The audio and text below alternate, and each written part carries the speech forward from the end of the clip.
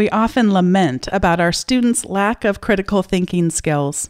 If we take the time to dig into what we mean, we often come up with vastly differing perspectives on even what critical thinking skills are. On today's episode, Tina Reimers helps us define the term and truly start developing our students' critical thinking skills. Produced by Innovate Learning, maximizing human potential.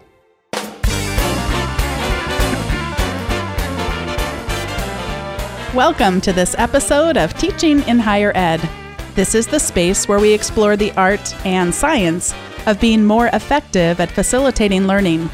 We also share ways to increase our personal productivity approaches so we can have more peace in our lives and be even more present for our students.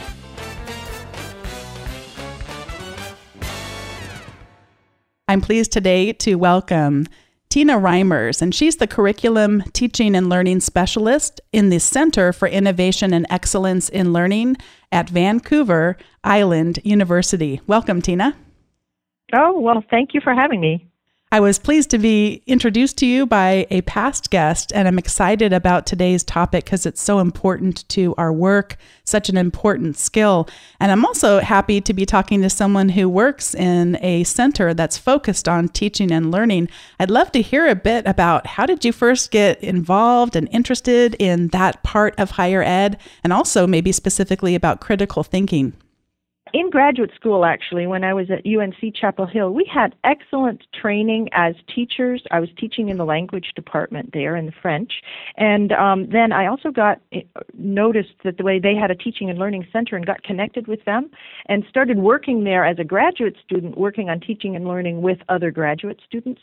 So very early on, I noticed this as a path that I was really interested in toward bettering student learning, and that eventually, through various hops and skips through life, became my profession to work in faculty development. And so I got interested because my very early teaching experiences were informed by actually really good teaching practices and very careful training of me as a teacher. I know that that's fairly rare, actually, for university faculty to get such good training. And so I saw that as fascinating. When I got sort of more interested in critical thinking was when I also started teaching great books courses and history of ideas, and noticed how difficult it was for students to take a survey course and get anything out of it, or read a text and get anything more than the words on the page. And I started thinking about, well, how does one get students to actually do the thinking that I'm expecting in my discipline students to do when they're analyzing a text? And that got me started down this whole idea of what does critical thinking mean? What does it mean in a discipline? What does it mean to me? What does it mean to students? And so that's where it all started. One of the things we talked about over email and over the phone is just if you get a group of faculty together, you can pretty quickly get them to agree that our students aren't thinking critically enough and how important that is and what a travesty it is, et cetera, et cetera. And then if you ask the question, well, what do we mean when we say critical thinking? That's where things start to have a lot less agreement, right? Yeah, both agreement and disagreement, interestingly enough. But when we have a discussion about what does critical thinking mean, we end up and put that sort of on posters on the sides of the wall just for everybody to look at. It is such a complex set of ideas that people bring to the table about what critical thinking means. And part of the reasons it's complex is that thinking is different in different disciplines. There is a style and a format of thinking in the sciences and a way of approaching a problem that is somewhat different from the arts and humanities, that is somewhat different from if you're teaching the trades. Different disciplines take different avenues toward critical thinking and have slightly different definitions of it. And then we all bring our own personal definitions to the table on what critical thinking is as well. So it becomes this big mass of really interesting stuff that is very hard to define in a sentence.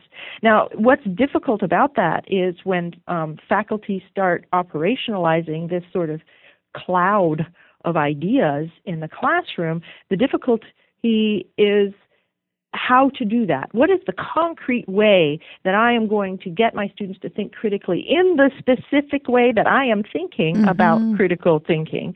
And if everybody even were to operationalize that, the students have 5 classes a semester, and they're walking from one definition to the next definition in the space of a few minutes and have to perform these different styles of critical thinking that we wish them to have.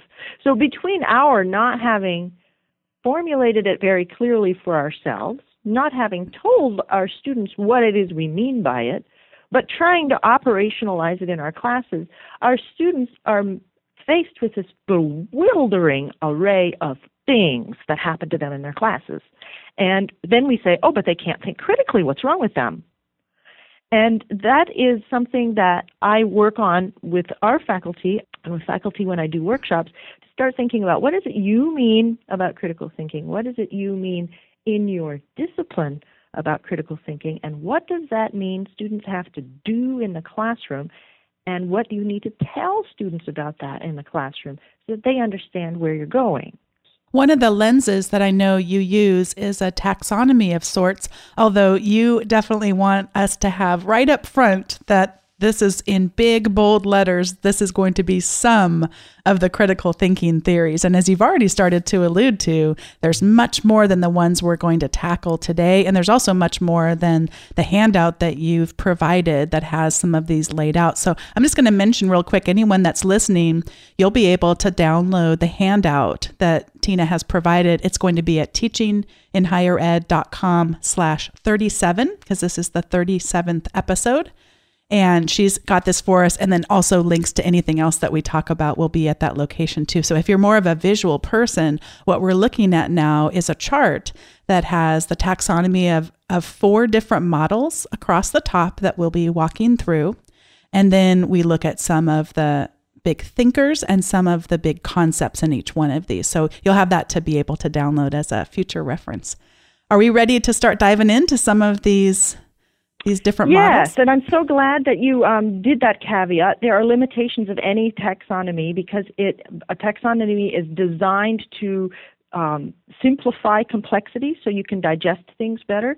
And so some of the folks that I'm mentioning today would protest that they fit into several categories. But I have sort of tried to make it digestible, and that is a nice tool for me to think about what is the array of possibilities in critical thinking theory for me to use. Well, it's a wonderful tool. I absolutely loved having it, and it's going to be a fun one to have as a resource. Let's start with the first one of developmental. What gets emphasized in the developmental view? Well, the folks that sort of think about critical thinking as a developmental process are people who say there are stages or phases that people go through as they mature intellectually, and they go from sort of a more simplistic idea of there's truth and there's not truth, and my job is to go get the truth, and everything is kind of black and white, and all the way up to a very sophisticated idea of reality as a contextual structure that includes human relations, that includes differing perceptions and ideas, and that one has to sort of figure out what is the evidence for an idea, what is the context of an idea, how does a concept connect to other concepts, so and everything in between, okay? And so the idea here, I call them developmental, the idea here is that people think of these as phases that you go through as you mature intellectually. And sort of some of the top people who work in this area or have worked in this area are William Perry, who talked about dualism and multiplism and commitment and relativism. Belenky et al. Sort of updated that work by adding women's ways of knowing, adding the perspective of women. William Perry worked in Harvard at a time where there were really only men there, and so Belenky et al. Really updated that. We also have a more recent study in King and Kitchener out of the University of Michigan that did a very similar kind of process of following students along and finding out how they mature intellectually. And Susan Walcott does a really interesting way of dividing up what the different phases look like. The main idea is we develop intellectually over time as we get more sophisticated about our area of knowledge. I was listening to this past week, the Teaching in Higher Ed podcast, and they look at policy in higher ed. And they were talking about, actually, it may not have been this last week, so sorry if I'm a little off on my timing, but they were talking about the competency-based learning models. And that's one of the arguments. They were having a debate on there. One of the arguments about, well, with competency-based learning, it might shrink the time that it took someone to get a degree. And people that assert more of a developmental model, I think, might argue, but that time is necessary in order to go through some of these phases. And if we shrink it too much, we're missing out on opportunities to raise critical thinking. Well, indeed, critical thinking is not something you can apply like, peanut butter on bread. This is not something that you just do to students and after a semester they're done and they're critical thinkers. This is a complicated way of thinking about the world that takes time to develop and experience to develop. And so I agree with you that people who talk about the developmental process are going to say this is a lifetime that we learn this in. This is not a semester we learn this in. This is something that takes lots of time and practice to do right. The next one are the learning styles, bio-neurological models of thought. Tell us about this one. Okay, so this group, I've included David Culp, James Zull, and Jerome Bruner in this group. It's a sort of strange collection of people for most people who study education and so forth. It mixes a strange group of people. Anyway, the reason I put them sort of in a group is that these are folks who decided to think about, well, how does the brain work, and how not just the brain itself, but how does learning go through a phase from experience through reflection on experience to new actions that are derived from that experience. And David Culp sort of made that nice little circle. James Zull noticed that that is actually how the brain also functions, that concrete experience leads to action, to reflection on action, to new actions, and so forth. Some people have resisted this idea of Zull and said he simplified things, but actually he's very useful in thinking about this circle of concrete experience leading to action, leading to reflection that David Culp was working on as well.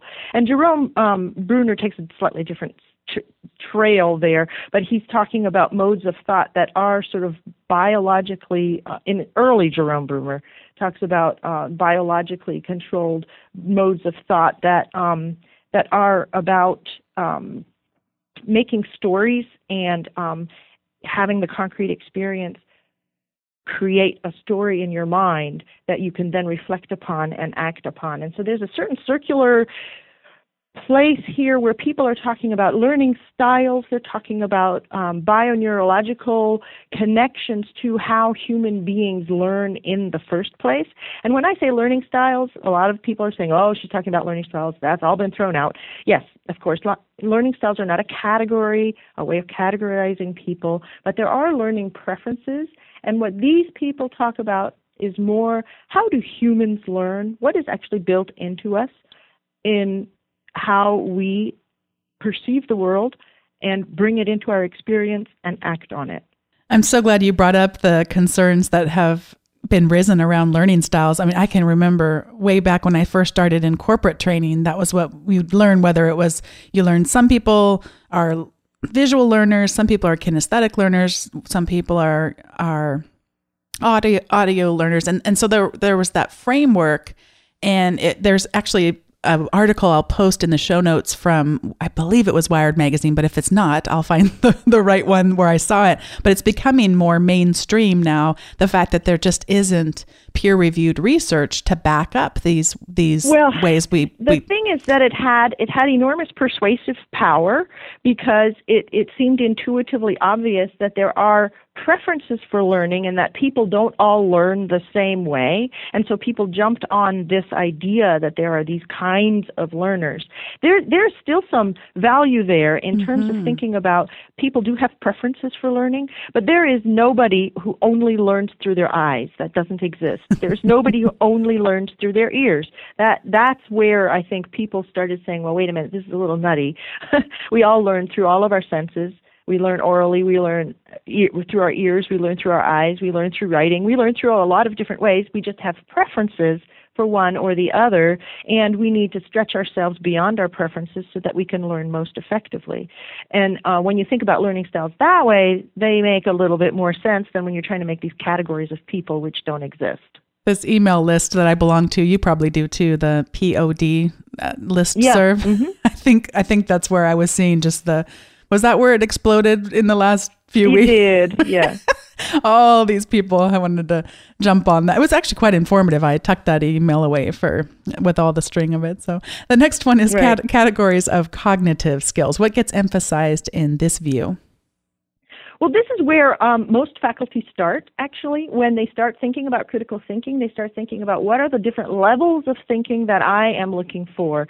I want them to go beyond just knowing something and regurgitating it for me. I want them to be able to analyze it. I want them to be able to pull different concepts together and make some sense, more complex sense of things. And so Benjamin Bloom is definitely in this category, and he is somebody I think most faculty are now aware of. Even 10 years ago, that was quite different. I find that fascinating. In the last 10 years, Benjamin Bloom has really become something that is run-of-the-mill. Everybody knows about him because his classification, his categories of cognitive skills are very useful to think about how do I move my students from regurgitation of information and facts to a more complex idea of synthesizing concepts and figuring out how they fit together and evaluating arguments and coming up with evidence for arguments.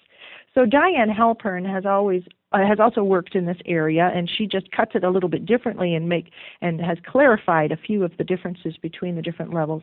And D. Fink has worked in this in his book on significant learning, which what I really like about D. Fink's aspect on this is that he has added sort of the integration and human dimension and caring parts to it.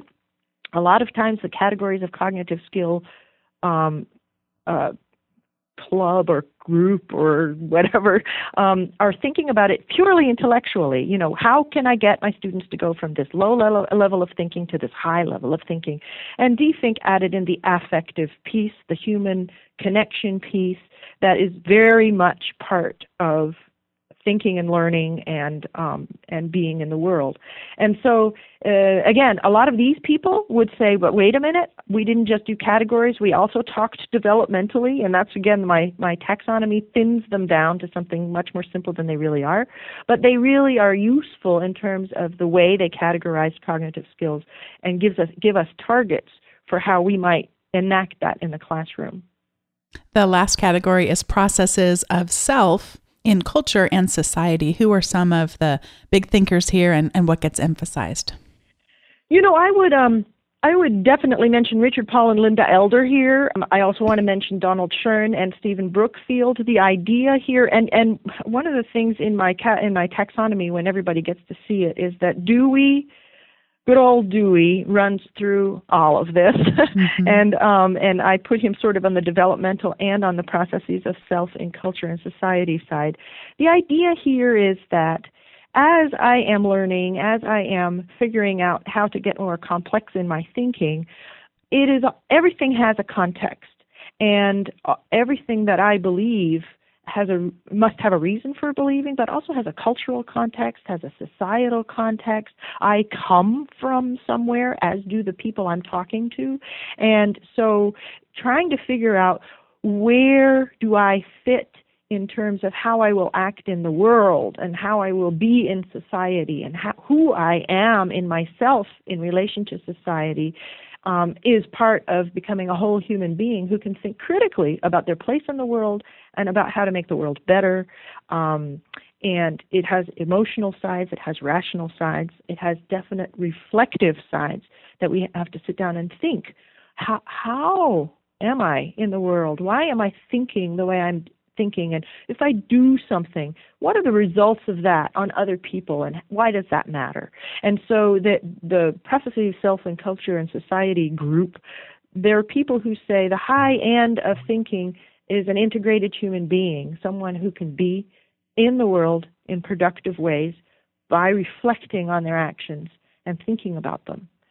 And so you see, some people think about critical thinking theories as if they were all discrete and different from one another. And what I've tried to do with this taxonomy is say, I can draw from all of these very useful things for thinking about what my definition of critical thinking is and how I might start doing it. Do you have a definition that is just ready to go for yourself? And I know that you said it varies. Erg. Yeah. I'm so sorry you asked me that question because I don't have a definition that I can put in a sentence. Yeah. But I do have strategies for implementing things that will get you to a variety of these places. My definition actually includes parts of all of these. I think the categories of cognitive skills give you targets to use in the classroom. The developmental model allows you to recognize students in their development as they go from first time when they're freshmen and they want the facts from you, they want you, the teacher, to tell them the truth, and they want the right answer on the test, and that's all they want. I don't have to be angry about that anymore because they're being stupid. I can now say, I get it. You are in a certain phase of intellectual development. Let me see how I can help you out of that. So, and understanding how we are all human and how our brains function to collect information and perceptions, to make them into actions, to reflect upon them, understanding how the bioneurological piece fits into that, helps me work on categories of cognitive skills, on helping students through their developmental phases. And all of that aims at this idea of we want to make citizens of the world. When we treat our students in our classes a certain way, we should always be thinking, what are they going to be carrying out of this place 10 years from now that they can apply in the world, that they can carry with them, that will make them better citizens? And so to me, lots of words, that's my definition, that it is all of these things, but they, in the taxonomy, give me tools to reach that last citizen. It reminds me so much of studying instructional design. And Yes. it would be fun for me to actually put together a taxonomy. I should challenge myself to do that. I'm sure others have done it too, but just the idea that you can draw from all these different experts and throughout decades really of the study of instructional design. And then as you start to apply it, yes, it's both an art and a science at the same time. And you're able to both in the pre-planning for classes and constructing it, but then also in the moment, as you described, you're with that student, they're struggling, and instead of getting angry, I can draw from this and find the richness of an explanation for why they might be behaving like a confused fact finder, as an example, and that brings some clarity in that very moment in more spontaneous way. So that's really helpful as you describe it. It actually is it reminds me a lot of that. Well, let's talk then. You said you have some suggestions then to people who say, I know I want to increase critical thinking, and they're kind of more on the coming up with what their own definition is for themselves, and also in their discipline, they want to draw from some of this. How could we get started? My first suggestion is invert the classroom. And what I mean by that, so these days we're hearing a lot about flipping the classroom. That is one way to go, but most people don't actually invert the classroom when they flip the classroom. What I'm meaning here is invert the classroom intellectually. Give the students practice in situations of ambiguity and uncertainty. The thing is that experts in a discipline, researchers, are always sorting through either too much or too little information to make their best guesses about how the world works in their whatever the questions are that they work in their discipline, and then they test those guesses. And that is how knowledge is made, okay? So when we think at a very high level in our disciplines, what we are doing is sorting through all of this information and making decisions about what is extraneous information, what is good information, what is information we can use, and discovering the gaps in the information where we just don't know anything at all. And that is the shape of thinking in a discipline.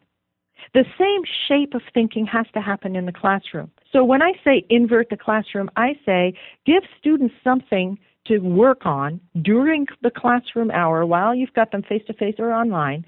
Give them something to work on that they do not have adequate tools to answer. They have to sort through too much information. They have to sort through not enough information and make assumptions and then test their assumptions. When we start with theory, we are doing the students a grave disservice. We are doing it out of the goodness of our hearts. We're doing it because we want them to understand, and we want them not to go down little rabbit holes that are taking them in the wrong direction. The problem is that's not how disciplinary thinking works. Rabbit holes are part of thinking. Oh, that didn't work? Got to try it again. Let's see if this will work. Oh, that did work. Let's compare those two ways of doing things and see why the first one didn't work and the second one did work. That's disciplinary thinking. And we don't give our students any time to do the practice at a lower level of that shape of thinking. Give them stuff they can't do. Make them muddle it. Make them do this in class, in groups, together, and accept any answer that they come up with and discuss all of those answers before you get to theory, before you get to the quote-unquote right answer. That was a tirade. Oh, I loved it. No, you know that I teach in business, and so of course we can study business and we can assign probabilities, but one of the things is we were looking in class the other day at a startup business, and so many of them end up failing. And it was so delightful to me to have the students, this is such a funny thing to say, they left very confused and a little frustrated, and I was so excited. I had a couple of the students come up to me and they said, that was really hard and I'm confused. And I said, well, let's think back, because we actually got to listen to a story of a guy who's starting up a business. I said, did he sound confused? She said, oh, yeah. And I said, well, remember when he talked to his wife and they're concerned about their finances and how much they're going to have to risk to do this and how much are they willing to risk? Does he seem like he has all the answers? And that's kind of what it's like in the business world. Then the external environment can change. Something can happen that's completely outside of your control.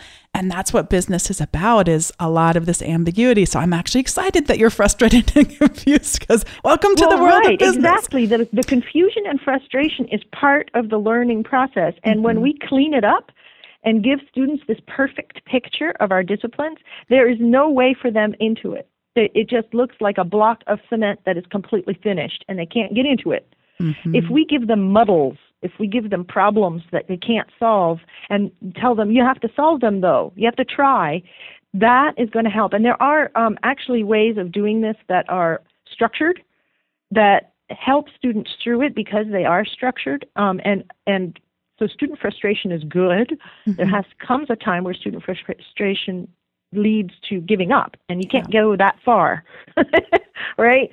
One of the models, I think, is to be found in Michelson's team-based learning, and I don't mean the whole, I will be talking about the whole team-based learning in a little bit, but he has a model for team task design that is really good for any discipline that you can do. And the idea here is that you have students in teams, and we can talk about teams later more if we want to, and you give each team a significant problem to work on. And when I say significant problem, nothing easy, something hard, something that is a place where students stumble in the conceptual framework that you're trying to teach them.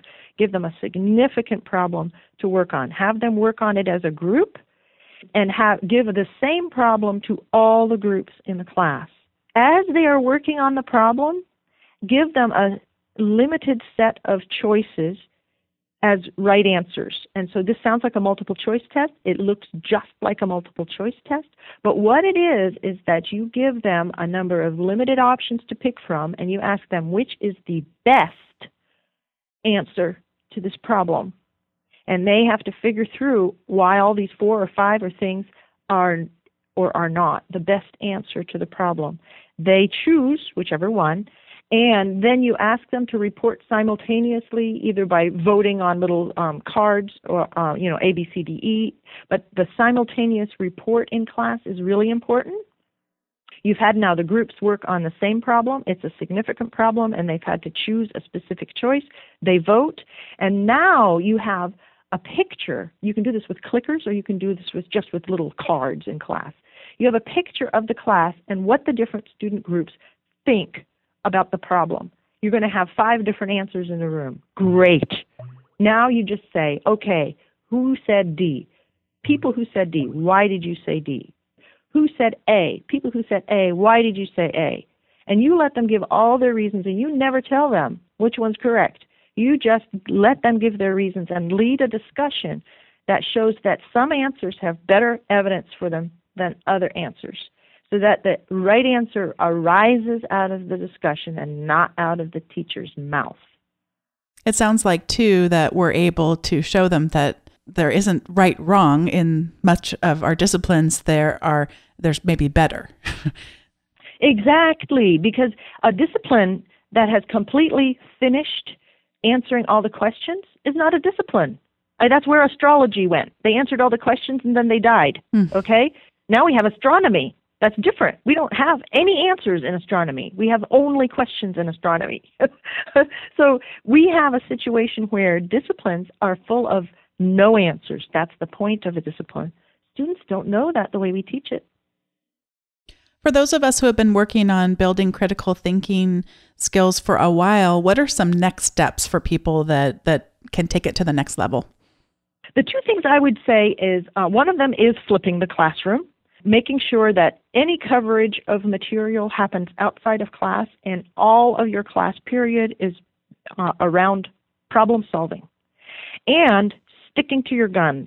I often hear from faculty, well, yeah, I can see the utility of that, and I want to do that, but my students are going to hate it, and then my student evaluations are going to go down, and what's going to happen then? And no, and no.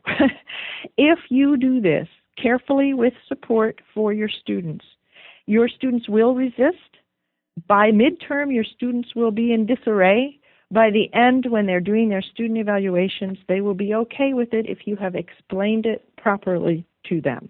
There's a great kind of old article on that from the National Teaching and Learning Forum. This was by Gary Smith, and he wrote something called The First Day Questions for the Learner-Centered Classroom. And he was dealing with the problem of students saying, I can't do this, and why aren't you teaching me? And he has a really neat way of getting students on board with the kind of flipping the classroom and problem solving that I'm talking about.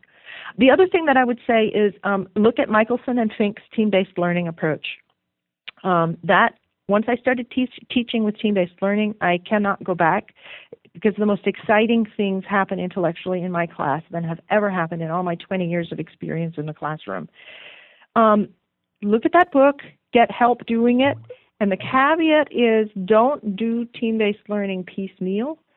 The whole thing holds together, and you have to kind of do it, the whole format, for it to work and make teams happen. If you want to do just a piece of it, take that, what we call 4S approach, the one that I talked about, the team task design with significant problems, same problems, specific choice, and simultaneous report. That's the sort of TBL light. If you were really going to do TBL, don't leave out any pieces, because it only works if you do it all. Otherwise, your teams turn back into groups, and the role of decision-making and responsibility to their peers is lost. So that's my suggestion. For advanced people, TBL and flipping the classroom.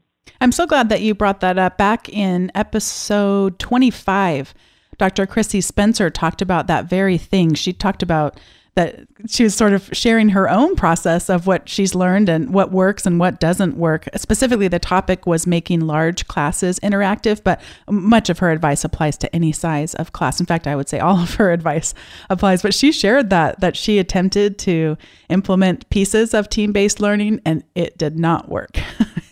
No. If you do it in just little pieces, it will not work. And there are a lot of disappointed faculty members out there who now say that TBL doesn't work, and I fundamentally, strongly disagree. It doesn't work if you don't do it right. Absolutely. But man, does it work if you really take all the parts together.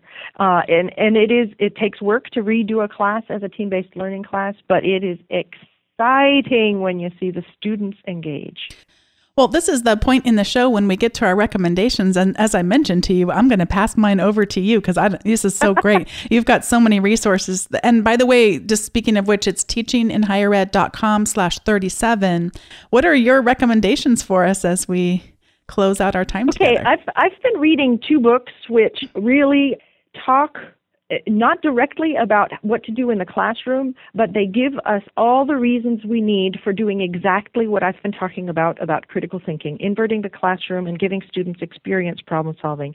The first one is On Intelligence by Jeff Hawkins. He talks about how the brain works and how we are human and why the brain is a learning machine and how the brain looks forward and anticipates what's going to happen in the world, experiences the world. It's never what we anticipate, reflects on that, and that is the learning, the reflection on what my experience has brought me, and then you bring a new framework to your next experience. This is a very teeny nutshell of what he talks about. He has some chapters that really get very deep into like how the neurons work. That's not the piece that's interesting to me. Actually, it is interesting to me, but interesting for the purposes of critical thinking is what he says about how the brain/mind accumulates knowledge about the world and learns. And related to this, also, Reality is Broken by Jane McGonigal is a wonderful, wonderful book. What she is writing about is video games, and she's writing about gaming and why gaming is addictive, and she's writing about why gaming is addictive in positive ways. Why is it that people will get into a video game and just get lost in it and keep working and working and working and overcoming challenges?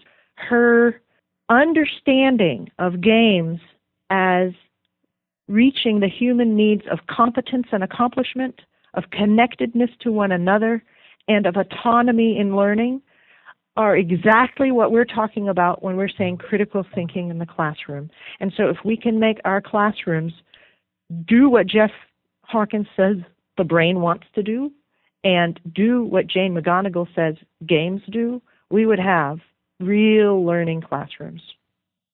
They both sound wonderful. You're going to add even more to my to be read list, and I appreciate it. And I also appreciate so much the time of all the guests I've had, you put so much preparation time in advance. I know we spent some time on the phone, and I treasure that opportunity to get to chat with you a bit. And then also the resources that we're going to have on the show notes as far as links and the document you created with the taxonomy. I just really treasure that. And thank you for investing in the teaching in higher ed community and being today's guest. Well, this was a pleasure, and I wish all the people listening good luck in their development of critical thinking activities in their classroom. Thanks once again to Tina Reimers for joining me to talk about all these important topics about developing critical thinking. If you'd like to comment on today's episode, please go to teachinginhighered.com/36. And if you'd like to give feedback on the podcast in general, that's teachinginhighered.com/feedback. I welcome you subscribing to our weekly update, which includes an article on teaching or productivity and also the show notes from all of these episodes. That's at teachinginhighered.com/subscribe. Thanks for listening. We'll see you next time.